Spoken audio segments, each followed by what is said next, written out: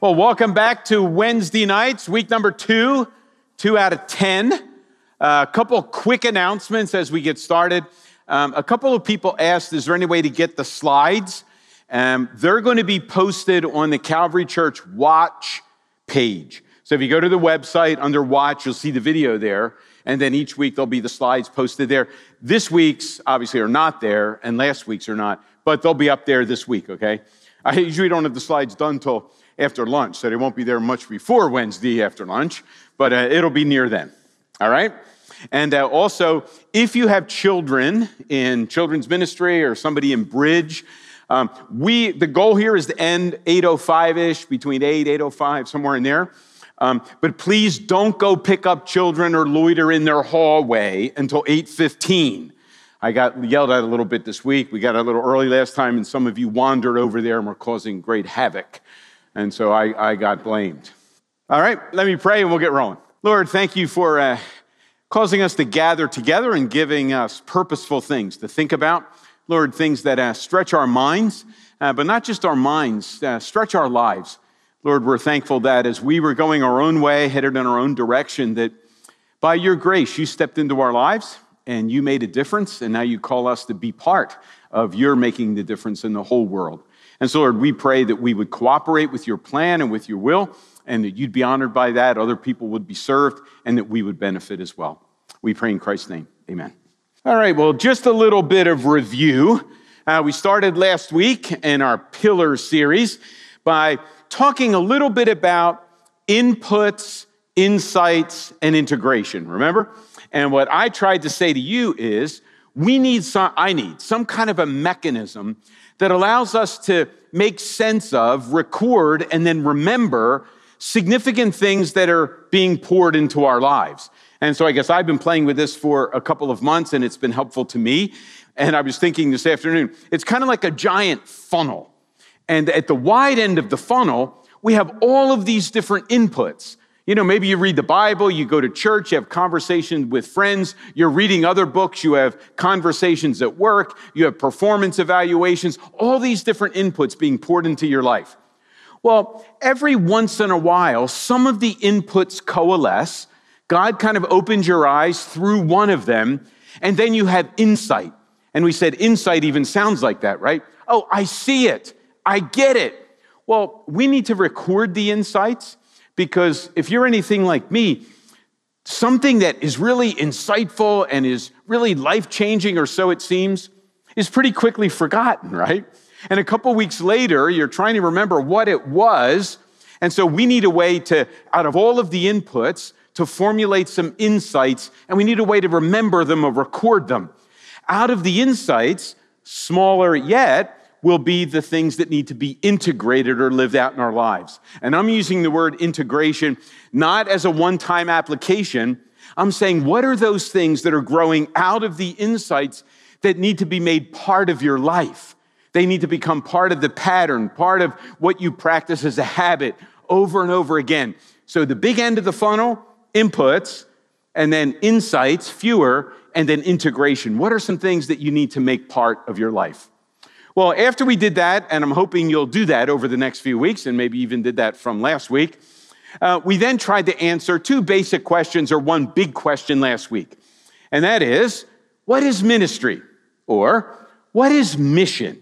You know, we talk a lot in church, at Calvary Church, and I'm sure if you go to another church or you attend any church, you're going to hear the word ministry. Ministry is used all the time. Well, what do we mean? You hear about the church's mission. Here we talk about continuing what Jesus started. That's not only our motto, that's our mission. Well, what is ministry? What is mission? And we came up with this definition. And it took us kind of an hour to get there. And you're thinking, yeah, you're long-winded. Well, here's the definition that we came up with. Ministry is being used by God to influence people to move from where they are to where God wants them to be. And we said that that's pretty simple to diagram, pretty simple to state, but pretty complex after you think about it for a while.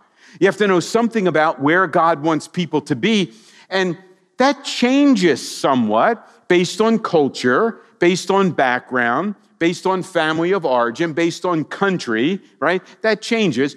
Where are people? That drastically changes based on demography, based on geography, based on religion, lots of different starting places.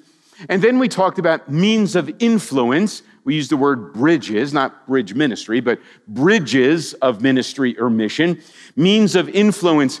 And we said that's complex too. You can talk about evangelism, discipleship, leadership, management. All of those things are means of influence of moving people from where they are to where God wants them to be. And we're not coercive in that. We are in process ourselves. We don't stand over at the target having already arrived. Paul will even say in Philippians, not that I've attained it, I'm still in process. We call people to the process that we're part of. As we're moving to where God wants us to be, we call people to join us in that journey. So that was kind of last week's topic, and that isn't even a pillar. That's kind of our definition that provides the context for our pillars. And we said, in order to be good at ministry, in order to accomplish mission, we've got to balance at least two things. And we talked about faithfulness and relevance. We've got to be faithful to the gospel, faithful to the scripture, but also relevant to the listener. We need to speak in a language that they understand. We need to speak in illustrations and make application that makes sense in their context. Relevance and faithfulness, those two things always in balance, but that's pretty tough, right? I used to say, when I taught the seminary, I used to always say to the students, you need to spend some time in the library, figuring out what the Bible says, do language work, study scripture, and you also need to spend time understanding what's going on in the world. Some students need to get out of the library and go live life. Some need to live life that have been living life. They need to go to the library once in a while and check out some things. So faithfulness, naturalness, or faithfulness, relevance, we need to balance them. Well, tonight, we're going to look at our first pillar. It'll probably take us 2 weeks to completely develop it, but we're going to get started tonight. And if you like, maybe new ideas, or if you like to revisit ideas, if you like learning some new vocabulary, tonight will be good. If you want to kind of see what the outcome is from the first pillar, next week will be more for you. But hopefully we'll try to make it fun tonight, even though it may have some boring parts to it. So the first pillar is that the Bible is a big story. The Bible's a big story. I was reminded of that reality this morning. I'm sitting reading, and this morning I finished Exodus. And Exodus is pretty exciting. The second half's all about building the temple and stuff. You get kind of bored in the details. But then you turn the page from Exodus to Leviticus, and things really get boring. Oh, how do you kill all these animals? What do you do with the blood? Rip off the head? Don't tear the back. I mean, it's pretty nasty. But Leviticus begins where Exodus ends. And so Exodus begins, right? The Israelites are in Egypt. Through Moses, God delivers them. They go to Mount Sinai. God then gives the 10 Commandments. And on Mount Sinai, that's where God gives all of the directions and all the blueprints to build the tabernacle. So Moses comes down. They collect in Exodus still, they collect all the materials, right, to build the tabernacle. And at the end of Exodus, the tabernacle's built. The Spirit of God, right, the cloud that was leading them, the cloud by day, fire by night, that was leading them. Now that pillar, God's presence, fills the tabernacle, right? That's how Exodus ends. Where does Leviticus begin? Leviticus begins by explaining what's going to happen in the tabernacle now. So tabernacle is now constructed. Leviticus begins by saying, well, here's what you do in the tabernacle now. And it's kind of interesting, at least it is to me, that worship in the Old Testament, which is most of the Bible, by the way, isn't really gathering to sing songs and listen to sermons. Worship in the Old Testament is bringing your sacrifice and finding forgiveness with God. The ultimate priority in worship is reconciliation with God according to God's design by His grace, not by our works. So worship is kind of like a drama. It's enacting how this reconciliation, how this forgiveness happens. So that's what Leviticus is about. When Leviticus is over, Numbers picks up, and what happens? They then pick up and they start making their way to the promised land. Deuteronomy, they make it to the promised land, to the threshold of the promised land. Joshua, right? Joshua comes, Moses can't lead them in. Joshua leads them into the promised land. And so the Bible is a big story. It all kind of fits together. When you come to the end of Malachi, the last book in the Old Testament, it doesn't sound like an ending, does it? It kind of says, now, one day Elijah's going to come, and Elijah's going to turn the hearts of the parents to their children, children to their parents. Something else is coming. So even at the end of the Old Testament, the story isn't over. Something's going to continue. You turn the page from Malachi to Matthew, and all of a sudden you read about John the Baptist, the Elijah that was coming. So the Bible's a big story. And that's pretty important for us to remember, because we can often read the Bible and approach the Bible as if it were not a story. One of my favorite quotes, and we'll hear a video at the end by this guy, Stephen James. He has a book called Story, and he's kind of looking at the scripture. This quote, you need to get the slide and you need to think about this. Here's what Stephen says. When Christianity becomes something other than entering into and living out the story of God, it becomes something other than Christianity. God's story isn't over. It's still being told today. Each one of us has the potential to become both a chapter of history and a chapter of his story. The Bible's a story, but the story doesn't really end in Revelation. God's story continues, and we're part of that story. And the key to living the Christian life, living as Jesus called us to live, we read our lives into that story. So, technically speaking, right, you should never apply the Bible to your life. That's opposite. You should apply your life to the Bible. You should be reading your life into the Bible story, not taking something of the story and applying it to your life. If you're applying the Bible to your life, you have all the momentum, right? You're the engine. You've set the trajectory, and now you're taking the Bible and you're trying to apply something to your life. Technically speaking, we should be applying our lives to the Bible. That is where the engine and the trajectory of the Christian life is. That'll hopefully make sense, maybe a little better if it doesn't yet. All right, here's how we go. In case you haven't noticed, the Bible's intimidating. All right, I mean, it's big. It's got real thin pages. You ever notice that? I mean, that kind of freaks you out, doesn't it? How many books do you read that have thin pages like the Bible does? Now, I just took I took the page numbers right off my Bible to sit on the platform there. It's over 1,300 pages. Yours may be longer or shorter, depending on how many notes you have in it. How many of you have read 5 books this past year that have more than 1,300 pages in them? I mean, that's a big book, right? And so you look at it, the Bible's intimidating. Real thin pages, 1,300 pages. It gets worse. 66 books. Technically, the Bible isn't one book. It's a library. In fact, the word Bible means collection of books. It isn't one, it's a whole library of books. Do you know that the Bible was written by more than 40 authors? There's not one author. Now, ultimately, the Spirit's, right, kind of moving people to write. Over 40 different authors. The Bible was written in 3 languages. Not English or American, neither. The Bible was written in Hebrew and Greek, basically. A few chapters are written in Aramaic. So they're foreign languages to us, right? In fact, they're dead languages. Nobody speaks biblical Hebrew today. Nobody speaks biblical Greek today. Nobody speaks biblical Aramaic. The Greek that's spoken in Greece is not the Greek of the New Testament.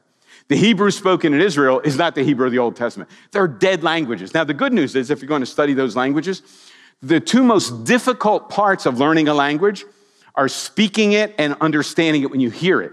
You don't have to do either of those because nobody speaks Greek or Hebrew and nobody hears Greek or Hebrew. So it's not written in English. And I may say or may not say later, here's something that you may miss when it comes to language. Language is more than a means of communication. Language is a way of thinking. If you know more than one language, you know what I'm saying. Language is a way of thinking. When you think in English, that's different than thinking in Spanish. If you think in German, that's different than thinking in Russian. Language is a way of thinking, not just a way of communicating. I was flipping through the stations, this was a couple of years ago, but I still remember it. Flipping through the stations, and there was a show on, I guess it was PBS or whatever, and it was about Einstein and the theories of relativity. It had these marbles kind of going around. I didn't understand it. But then they had Einstein's quote, and here's what Einstein said. He didn't say it, somebody read it, but this is what he said. I could not have thought of the theories of relativity in the language of German or English. I needed the language of mathematics to think of relativity. See, it's a way of thinking, right? And so when you're reading the Old Testament, you're reading it in English, but the writers weren't thinking English, they're thinking Hebrew, and that's different. And when you're reading the New Testament, those categories, it's different than Hebrew, and it feels different, right? Even when you read the New Testament and the Old Testament, even though you read them both in English. Well, anyway, enough of that. The Bible was written over a period of almost 2,000 years. So it wasn't like these 40 authors sat down in one weekend, they wrote the 66 books. No, they were written over 2,000 years. I mean, that means when some parts of the Bible were written, the other parts weren't written for 2,000 years yet. I mean, that's a pretty big time span, right? I remember when I had a church in New York, not sure if you're familiar with New York, but St. John the Divine Church, kind of being built uptown, still isn't finished yet. In fact, it probably may or may not be finished this century. Takes cathedrals a long time to be built, right? It took the Bible a long time to be written, like 2,000 years. That creates some interesting dynamics. It was written on 3 different continents. Do you know that? It was written in Africa, right? Egypt. It was written in Asia, and it was written in Europe, 3 different continents. And it was completed almost 2,000 years ago. It wasn't completed last month. It wasn't completed in 1776. It was completed 2,000 years. A lot of stuff's happened in 2,000 years, hasn't it? Let me see if I can show you what I mean. I've got a group of theologians. I think you'll be able to understand the point. The language may be a little complex.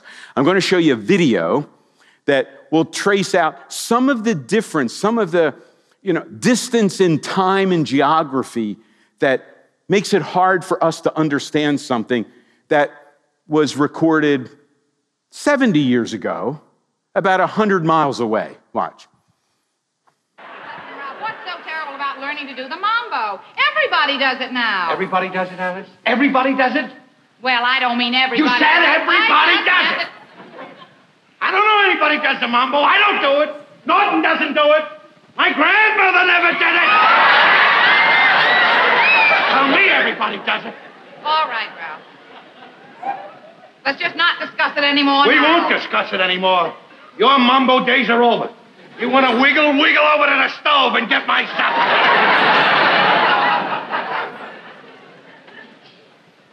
Mambo. Oh. Wait a minute. What's that?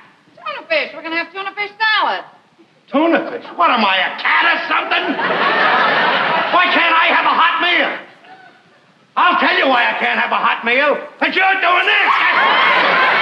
All right, Ralph. I guess the lesson lasted a little longer today, and I lost track of the time. Oh, is that why? Because the lesson lasted a little longer? I suppose every man in this building's going to have a cold meal, including him. Well, let me tell you something. I know whose fault it is. I know whose fault it is. It's Carlos's fault. And it's not only the mamba. It's not only the mamba, Alice. Not by a long shot it isn't the mamba. It's the other things he does, the fancy manners he has and he parades around with. That's putting nutty ideas in your head. Sure, Ralph. You think he's a troublemaker. Well, I have got news for you, Ralph. You and Norton and some of the men in this building can learn an awful lot of things from Carlos. He happens to be a gentleman, Ralph, and that seems to be something that you have forgotten all about. He treats us like women. That's something you've forgotten too, Ralph. You seem to have forgotten that I am a woman. I forgot that you're a woman? How could I? You're always yapping. What do you mean I don't treat you like a woman? I treat you like a woman. I let you sew, I let you cook, I let you wash the windows, I let you clean up. Boys don't do that, Alice. That's right, Ralph. That's all a wife is to you, Ralph. Just a handy utensil to have around the house. A wife can cook and slave and clean for you all day long. You would never think of saying something pleasant to her. You wouldn't even think of doing a simple little gentlemanly thing like tipping your hat.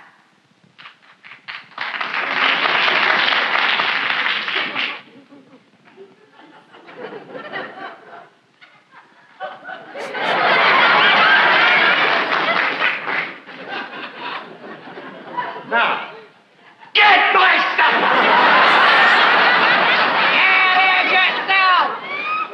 You're gonna do the mambo. You're gonna do the mambo, but it's gonna be in the moon. All right. About 70 years ago, 100 miles away. It almost feels like centuries ago, doesn't it? You couldn't produce that and show that on television tape. Not very politically correct in the 50s, right? Think of some of the things that were evident there and real to them. How many of you know what the mambo is or not? Some, right? Probably older folks do. Do you realize not only are there no cell phones, there's no phone in the apartment. They have a 1-bedroom, 2-room apartment. If you know some of the other episodes, they have an icebox, a real icebox, not a refrigerator, an icebox. Some of the episodes, their electric bill is like 35, 40 cents.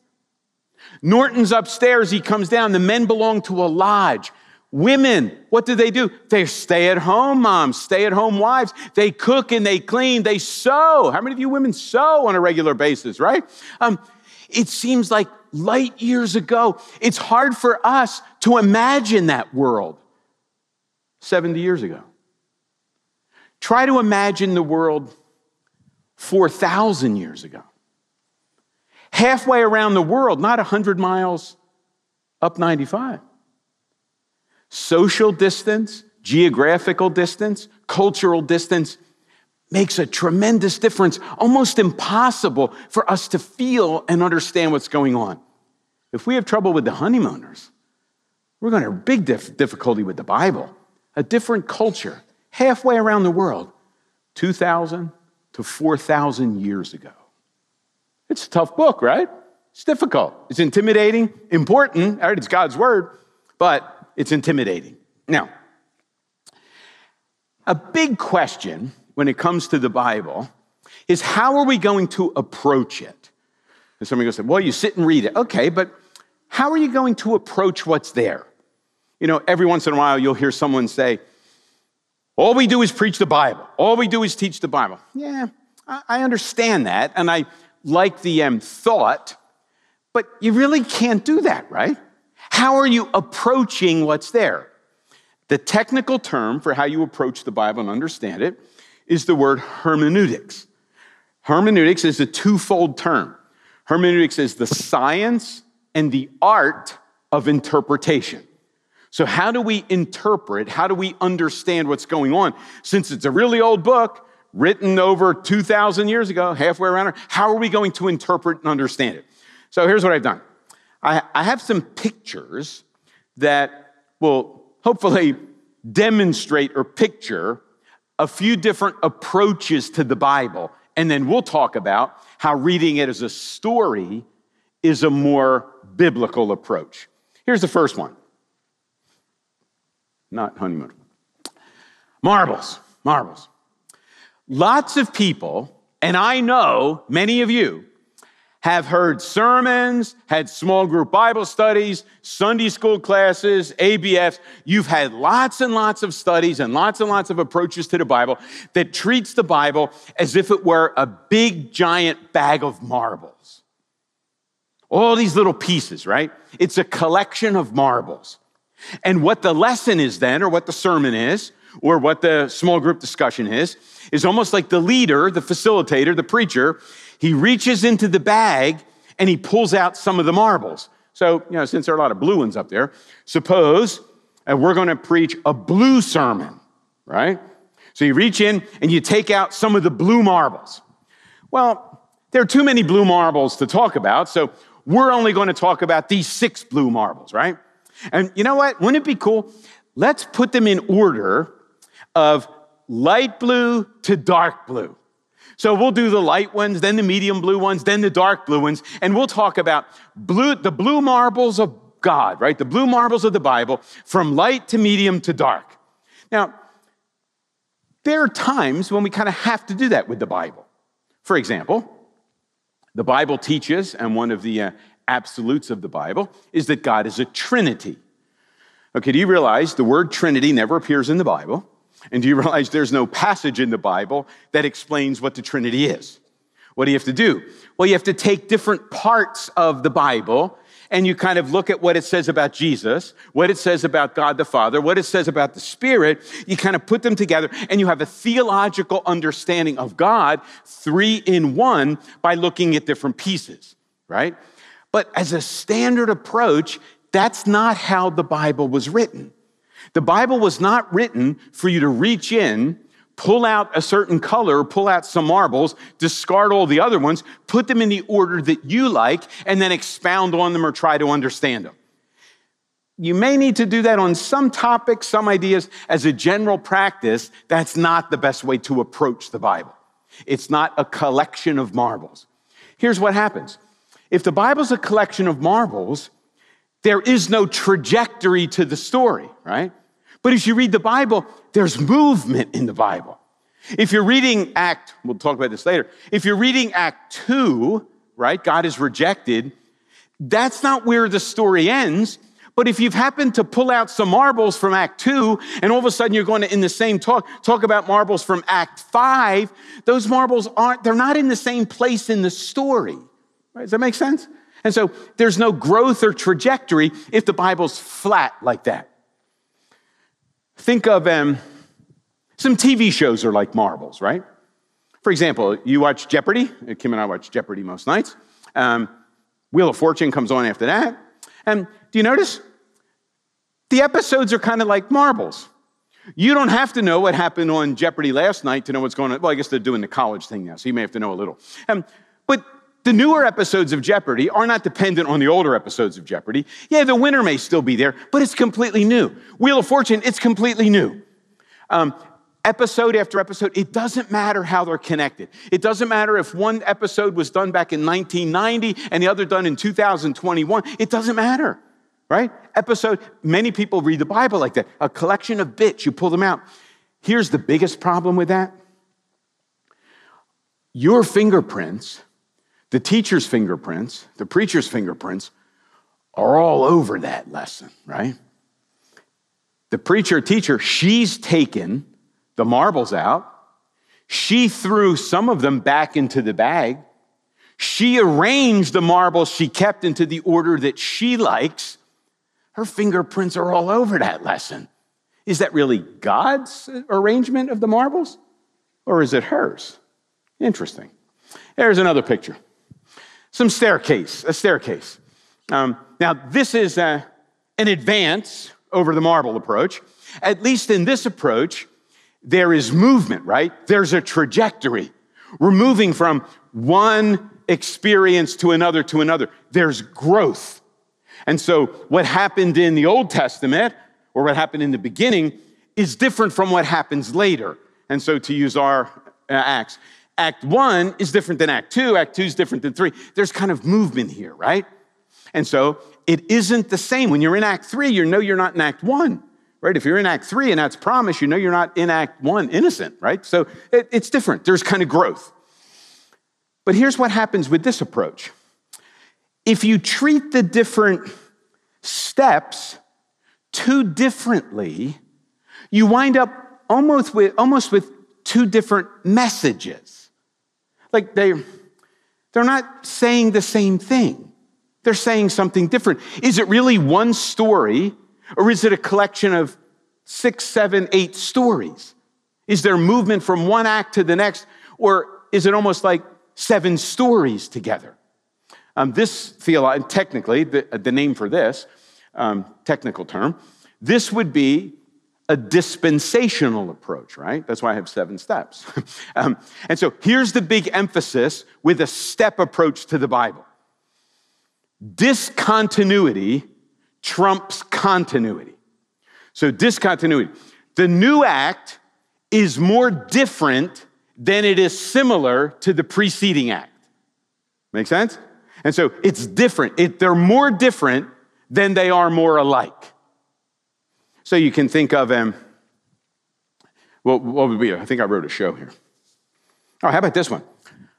Law and Order. How many of you have seen Law and Order? You won't believe, I mentioned Law and Order this week. 2 staff members, we probably only mentioned it before. 2 of the 4 or 5 staff members had never seen Law and Order. How in the world can you live in our world? Now, it's on 24/7. It's been on that way for decades, right? But here's what happens in Law and Order. You know that it's different. You're in a different act because Jack's either there or not there, right? And, Olivia's there or not there. But one episode is not dependent on the other episode. In fact, it's different. And so is it Law and Order SVU? Is it Law and Order, organized crime? They're different. Some of the characters are the same, but they're different, right? They're discontinuous. They're not similar. Well, then some other people come along and say, yeah, we don't like that approach. So we've got this approach. The Bible is like a giant, it looks like a ski slope in the Olympics, a giant ski slope, right? And here's how this approach works. The Bible has movement. The Bible has a trajectory. And here's the important thing. I can stand at the foot of the ramp and clearly see how everything fits, and I can see Jesus at the top of the mountain. This approach is kind of like a Hallmark movie, right? That's Carlos's favorite. You ever notice in a Hallmark movie, it comes on and you know how it's going to end? Isn't that right? There may be some twists and turns. The end is never in doubt, right? Yeah, they may have some bumps in the relationship, but by the time the end comes, it's all going to work out perfectly.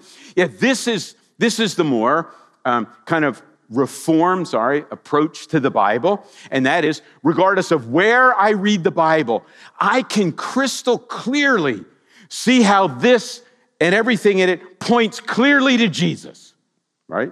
You've heard preachers like that? You always get to, and you hear me say that, but it's not that neat and clean, right? In fact, maybe a better approach would be like this. The Bible's like a giant mountain.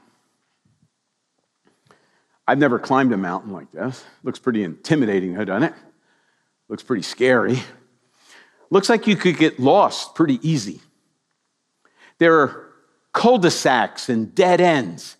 And without the right perspective, I may think, if I'm down here, I may think this is the summit. Until I get there, then I realize, no, I have more to go.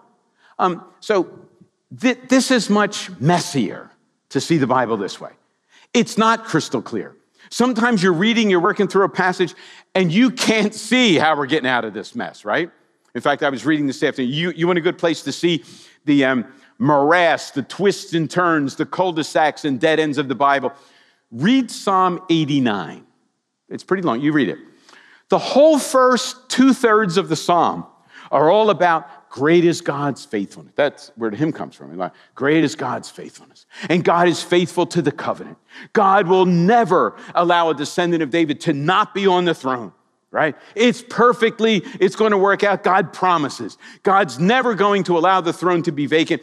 And then right about 2/3 of the way through the Psalm, it says, and the whole thing fell apart. God is faithless. There's no son, descendant of David on the throne. Now, you may say, yeah, but we know the rest of the Bible. Yeah, but when they're writing Psalm 89, all of a sudden they're looking around, and it's not that ramp, right? They can't see clearly to the end. Maybe it's the exile. Maybe it's the divided kingdom. Maybe it's Rehoboam. Well, something's going on, but they can't see how it's going to fit together. They're stuck in a morass. They can't figure it out. Now, eventually, the rest of the story comes. The good news is that we, as Christians, we read the Bible kind of top to bottom. We read the Bible back to front. We know where it's going, so we're not going to get lost in the cul-de-sac. We know where it's going, so we're going to be able to find our way out. But boy, don't jump out of the cul-de-sac too quickly.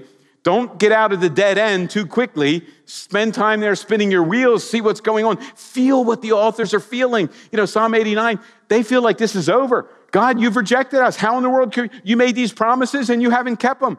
You're not faithful. You're faithless. This is a mess. It's a mountain with lots of twists and turns, cul-de-sacs, false summits, lots of craziness. Make sense? Different approaches. So we're going to take kind of the mountain approach. Now, here are a couple of points that come immediately out of the Bible being a story, not a collection of bits, not a stairway that has lots of discontinuity, not a ramp where things are crystal clear, but much more of a mountain with dark hallways and such. And just let me say this if some of you are wondering. The stairway, that approach, that emphasizes how things are discontinuous, things are more different than alike, and the ramp approach would say things are more alike than they are different. Now notice where those two approaches go. The one approach would be the stairway, that would be more Baptist. So how do Baptists approach the Bible, right? The Old Testament is more different than the New Testament. Therefore, baptism is not like circumcision. The church is not like Israel. The ramp approach, they're going to say, no. We see the ramp all the way through. Baptism is like circumcision. Therefore, we baptize infants just like infants were baptized. That's the ramp. Israel is the church. The church is the new Israel, right? So there are theological approaches that get to all of those differences that we fight about. That war, those debates are not going to be won in arguing details. Those differences come in approach to the Bible. They don't come in the details of the Bible. Make sense? That's how that works. Okay, so some things that come out of the story or the mountain. Here are a few really important things. If you've never heard these exact words, if you've been here much, you know we say this, I say this all the time. The Bible is not a book of rules. We don't approach the Bible as a book of rules. The Bible does contain a whole bunch of rules, and a whole bunch of, you can't read much of it until you get a whole bunch of commands. The Bible does not contain rules. That the Bible does have rules and commands show us the best way to live, but it's not mainly about you and me and what we should be doing. The Bible's about what God has done and graciously delivered to us. Notice, if the Bible is a rule book, self-help is salvation. If it's a book of rules, you need to keep the rules, right? So all the burden's on you, right? So if the Bible's a rule book, you better keep the rules. The Bible also is not a book of heroes. If the Bible, now again, there are lots of heroic guys in the Bible. The Bible shows us people we should copy, shows us things that we shouldn't be doing in the lives of other people. But if the Bible is a collection of heroes, then we have to learn about the heroes, emulate the heroes. That's self-help again, right? So if I line up all the rules, I keep the rules, I'm good. God will bless me because I've jumped through all the hoops. If I line up all the heroes, I do what the heroes did, refrain from what the heroes refrained from, I'm in, God will bless me because of what I've done. Rules and heroes always lead to self-help. There's no place for grace. If the Bible's a rule book we need to keep and God blesses us for keeping the rules, he was stupid for sending Jesus to die for our sins. We could have done it ourselves. If the Bible's a book of heroes, we just emulate the heroes and do what they say. God was a fool to send Jesus. We could have done it if we just followed the right heroes. No, it's not self-help. The Bible's a story of what God has done. So you probably heard me say, religion is spelled D-O. The gospel is spelled D-O-N-E. We don't do it. God has done it and gives us the results of what he has done. That's a big difference. What is the Bible then? Well, the Bible is the adventure of the hero who comes to win back his lost treasure. It's a love story about a prince who leaves the palace to rescue the one he loves. Lots of stories, but all the stories tell one big story. That's what the Bible is. Just like those Russian nesting dolls, you've seen those? That's what the Bible is. Lots of little stories. They all together, they tell the one big story. Don't get lost in the little stories and neglect the big story. All the little dolls on the inside, they lead to the big doll on the outside. They picture the doll. I was talking to somebody the other day. This was great. I'm probably going to work this in somehow Sunday. I forget, he mentioned the author's name, and I don't think he's right. Here's what he said. He said, I was reading this thing, and the author said, the whole Christian life, all of it, boils down to 2 words. I'm thinking, man, I need to hear this. I got a big book, 1,300 pages. 2 words. Help and thank you. You got to admit, you need help. You can't do it. God has done it. You say thanks and live thanks. The Christian life, the gospel is 2 words. Help. Thank you. Don't just say it. Live it. That's the story, right? That's it. All right, so let's see how some of what we're talking about can make sense, or how it may not fit with some of what we see in our world. As we go through life, right, the Bible's a big story. I'll use the word story and narrative interchangeably here. We live in a world where lots of stories are presented and told, right? So there isn't one cultural, lots of cultural stories. And then into that world, you come to church, right? You come to Calvary, you go to another church, you kind of read, you go online, and you learn the biblical story. And so you got the cultural story, and you got the biblical story. Or more accurately, you've got the cultural narratives, right? Lots of them. And then you've got the biblical narrative. But we often don't learn the biblical story like this, do we? We follow one of the other approaches. Most often, we probably follow the marble approach. And if we're going to be honest, the cultural story has lots of gaps in it, right? I mean, if you push back on the cultural stories a little bit, everybody knows they don't work. But what are you going to do? You have to believe some story, and you're bombarded with the story, so eventually you say, yeah, I guess I believe it, even though technically you know it doesn't work. But you notice in a narrative, any cultural narrative, any cultural story tells you how it got started, tells you what the problem is, tells you what the solution is, and tells you what the results will be. That's what narratives do. And so you've probably heard, and I think this, you've probably heard that one of the things that we need to develop and live out is a Christian and biblical worldview.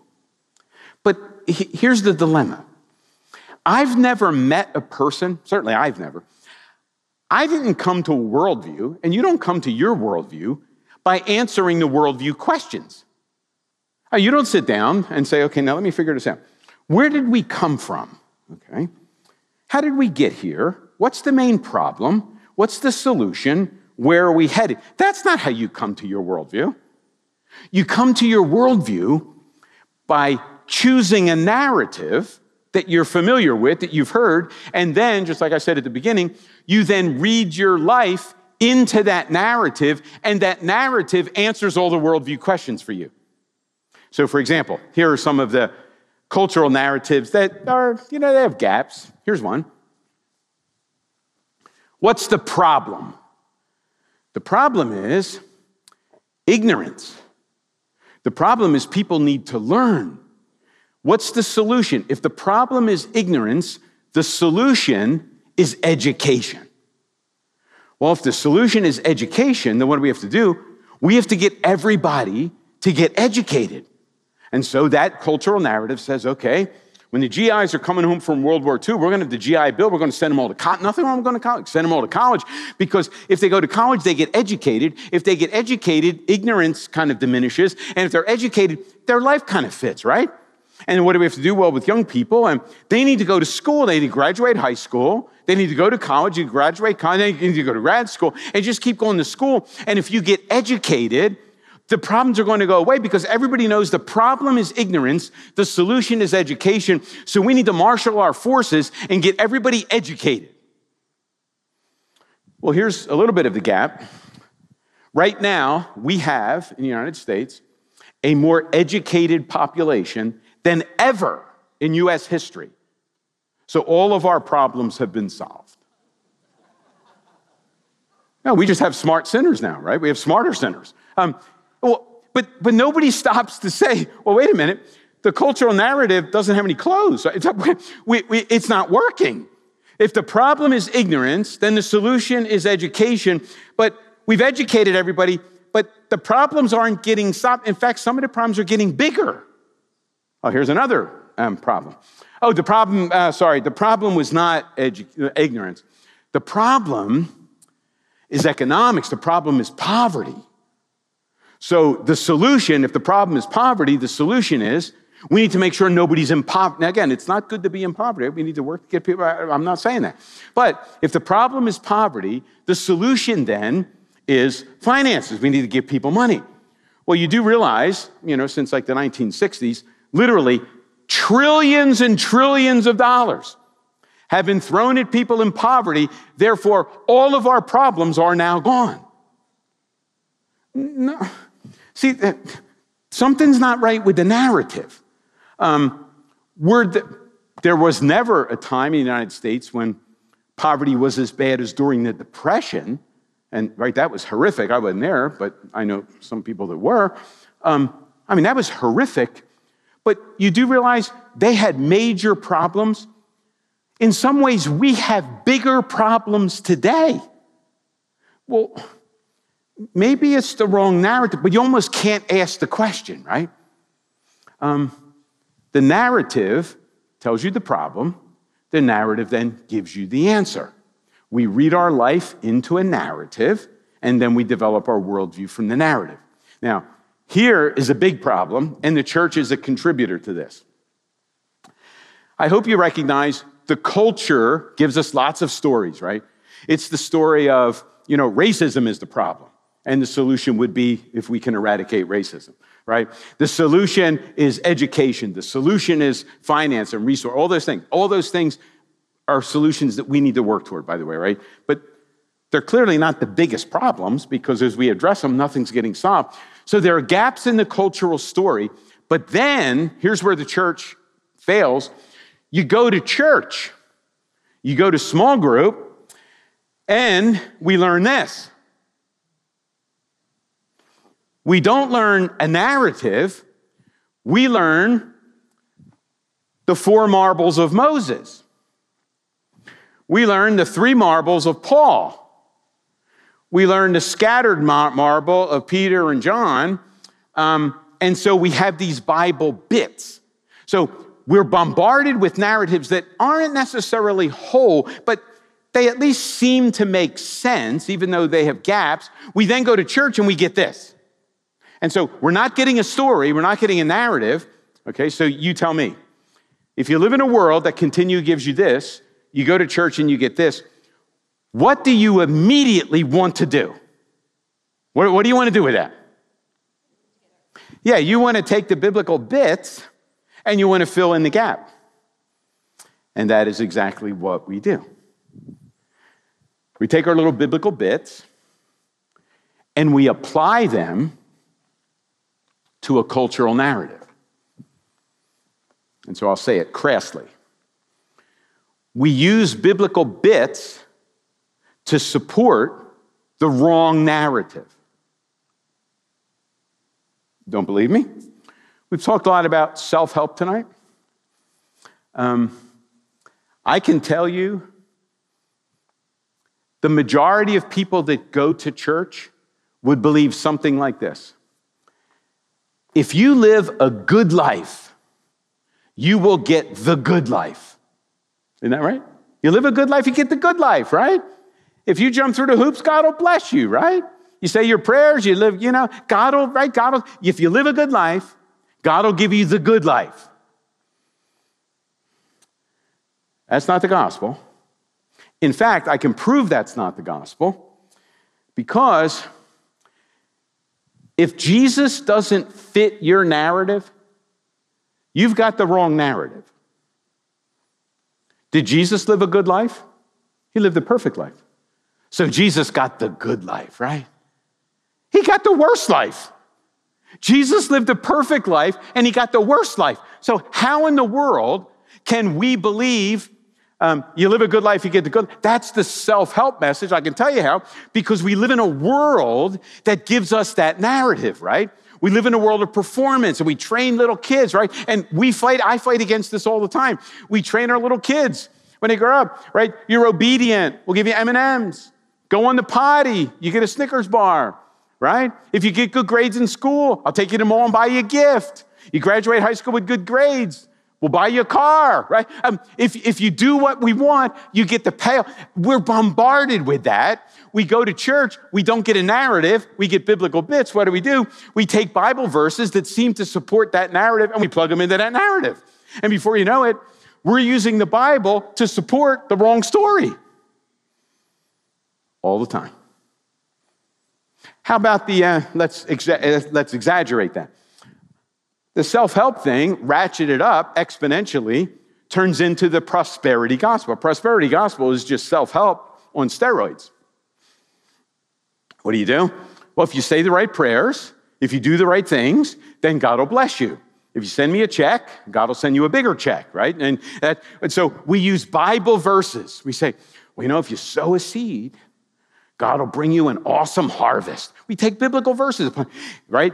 If you pray, if you give pressed down, shake together, God's going to return it to you. If you tithe, God will throw open the windows of heaven and bless you beyond your. We're taking biblical bits and supporting the wrong story. And sometimes it happens on a bigger scale.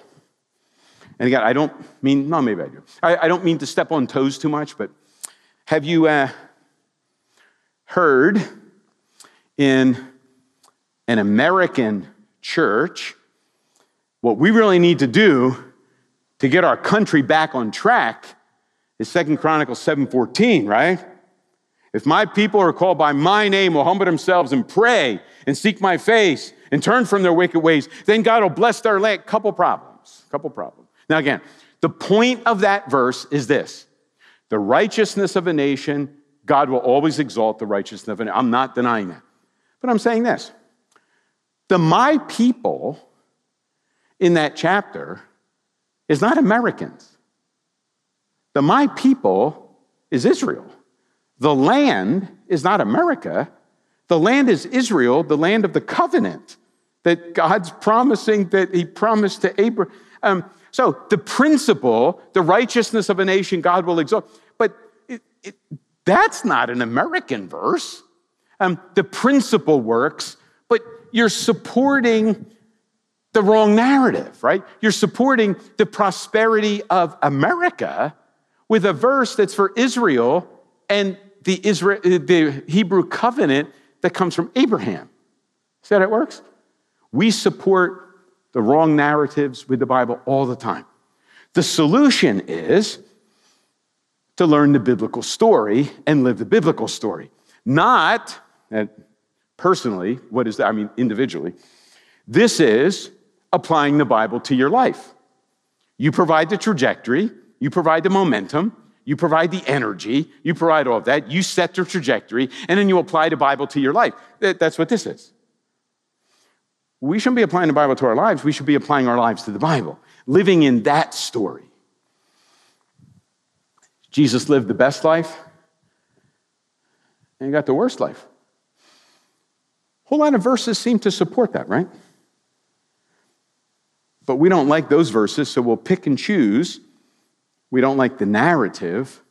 We pick and choose and wind up supporting the wrong narrative. Now, we'll talk about the right narrative. We'll do that next week. In fact, I'll give you a little preview. Here's our story. Different icons, but the same story, right? So here's how we talk about that. Here's why all that background leads to why we did the story. Here's the story of God in 6 acts. God creates. God is rejected. God promises. God appears. God sends. God restores. That's the story. We read our lives into that story. And we are right here. We're not here, 2 Chronicles 7:14. We're not here living naked in a garden. We're over here. God sends. Oh, isn't that interesting? We don't want to go. We want to sit, but we're here. See how that works? The Bible's a story, a big story, a meta-narrative. Meta just means beyond. It's the big story, beyond the story that all the other stories fit into. And if we approach the Bible like that and apply our lives to the Bible, all of a sudden, things begin to make sense. It's not going to be crystal clear all the time. You're going to get lost in cul-de-sacs, and you'll be looking at false peaks as you're reading, but it all comes together, and we read the Bible back to front.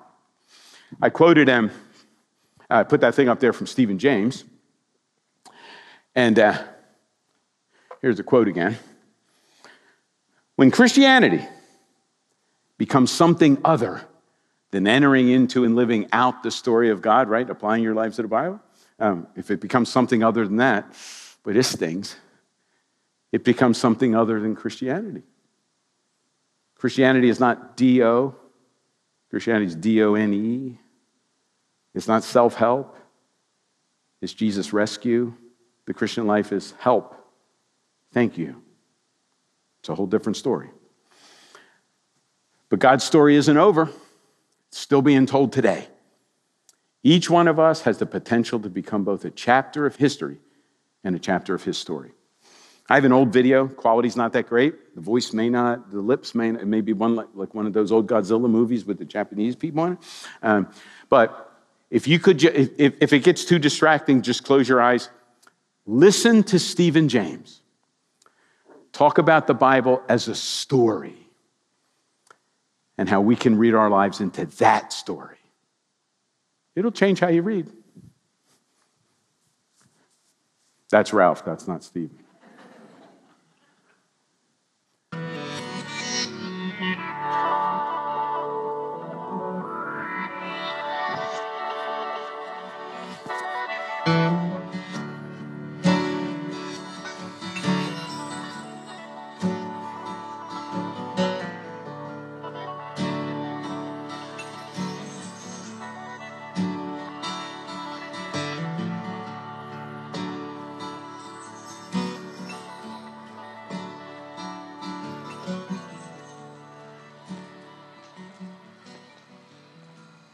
When I was a kid, my uncle always used to tell us stories.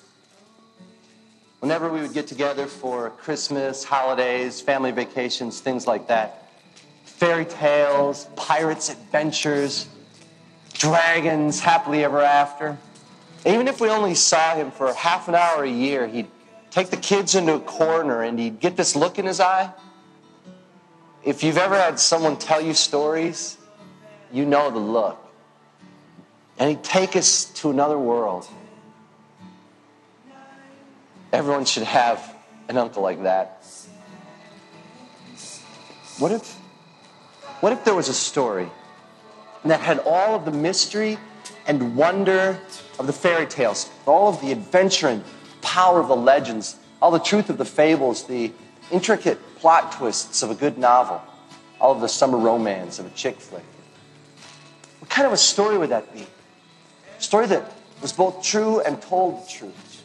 A story that was big enough to change the world, but yet simple enough for a child to understand. A story in which the prince really does battle the dragon to rescue his bride, in which the king really does welcome them home to his castle in the end, where they really do live happily ever after. A story like that could change everything. It could change me. There really is such a story. A tale that stretches from Eden to eternity, from a choice in a garden to a man on a cross, from a curse of thorns to a crown of thorns to an empty tomb. It's the story we've all been longing to hear, hoping to find. A story that's bigger than life, but yet just the right size to fit in your heart. Sometimes I picture Jesus sitting around a campfire with his buddies, telling them stories, talking about the kingdom. He's got that look in his eye. You know the look. He takes them to another world. A place where there are no more skid marks and scars, where there's no more cancer or divorce, where our priorities and motives don't get all mixed up like they do here. We live such splintered, twisted, tangled lives here on this side of happily ever after. When you finally discover the story, his story, and enter it for yourself, you find out that it was really the story that entered and at last untangled you. Enter the tale. Recapture the mystery.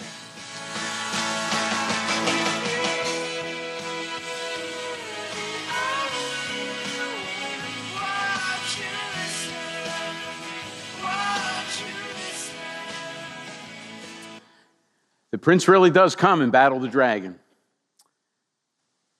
He wins his beauty and takes her home forever. You know, one of the things that I often find so different when you read the Gospels and you hear Jesus preach, and then you listen to sometimes how we talk about the Bible and we preach. Check it out. Jesus never shames people. Nobody on a guilt trip. What's he do? He paints a picture of the kingdom. He says, this is what you were built for. Let me tell you how this story ends. Yeah, we're on the mountain now and we're climbing and there are lots of twists and turns and there are going to be dangerous, caverns that we have to go through and valleys, and you may wind up going up the wrong summit. You may get stuck in a cul-de-sac or get lost for a minute. But at the top, there's no cancer. There's no broken hearts. The prince wins the story, and it all fits together. And Jesus says, come and get that. Enter that. And when people hear Jesus summoning them to that, they realize they're inadequate and can't enter. To which he says, I've already taken care of that. Just say help and live a life of thank you. That's the story. Don't settle for some collection of marbles or a staircase that cuts up the Bible or something that's real simple like a Hallmark movie where everything's crystal clear. Get your rope and climb the mountain. Wrestle with the story. It'll change you and make you ready for the end of the story. Let's pray. Father, we talked a lot about theory tonight. But the end of theory is approach. And the end of theory is really practice. There's nothing more practical than a really good theory. So how do we approach the Bible? It's not a collection of things that I need to put together. It's not a disjointed stairway that I need to figure out what the puzzle is. It's not a ramp that's easy. It's a mountain. And your Spirit comes and ties us to Him. Says, let's start climbing. So Lord, as we read our lives into the story, help us to experience it, to be changed by it, to call others to that adventure too. And help us to not settle for a simplistic way of looking at what it says or compartmentalizing or trying to dissect and put the pieces together. Help us to read the story, read our lives into the story. We pray in the name of the Prince that came to take us home. Amen. All right, folks. Well, next week it's much more practical. We'll talk about the 6 acts, how it fits together.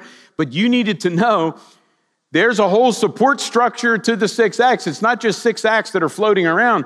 There's a support structure that's pretty strong on which that story sits. We'll do that part next week. Hope you had a good week. Don't forget the slides will be on hopefully this week. And we'll see you next Wednesday.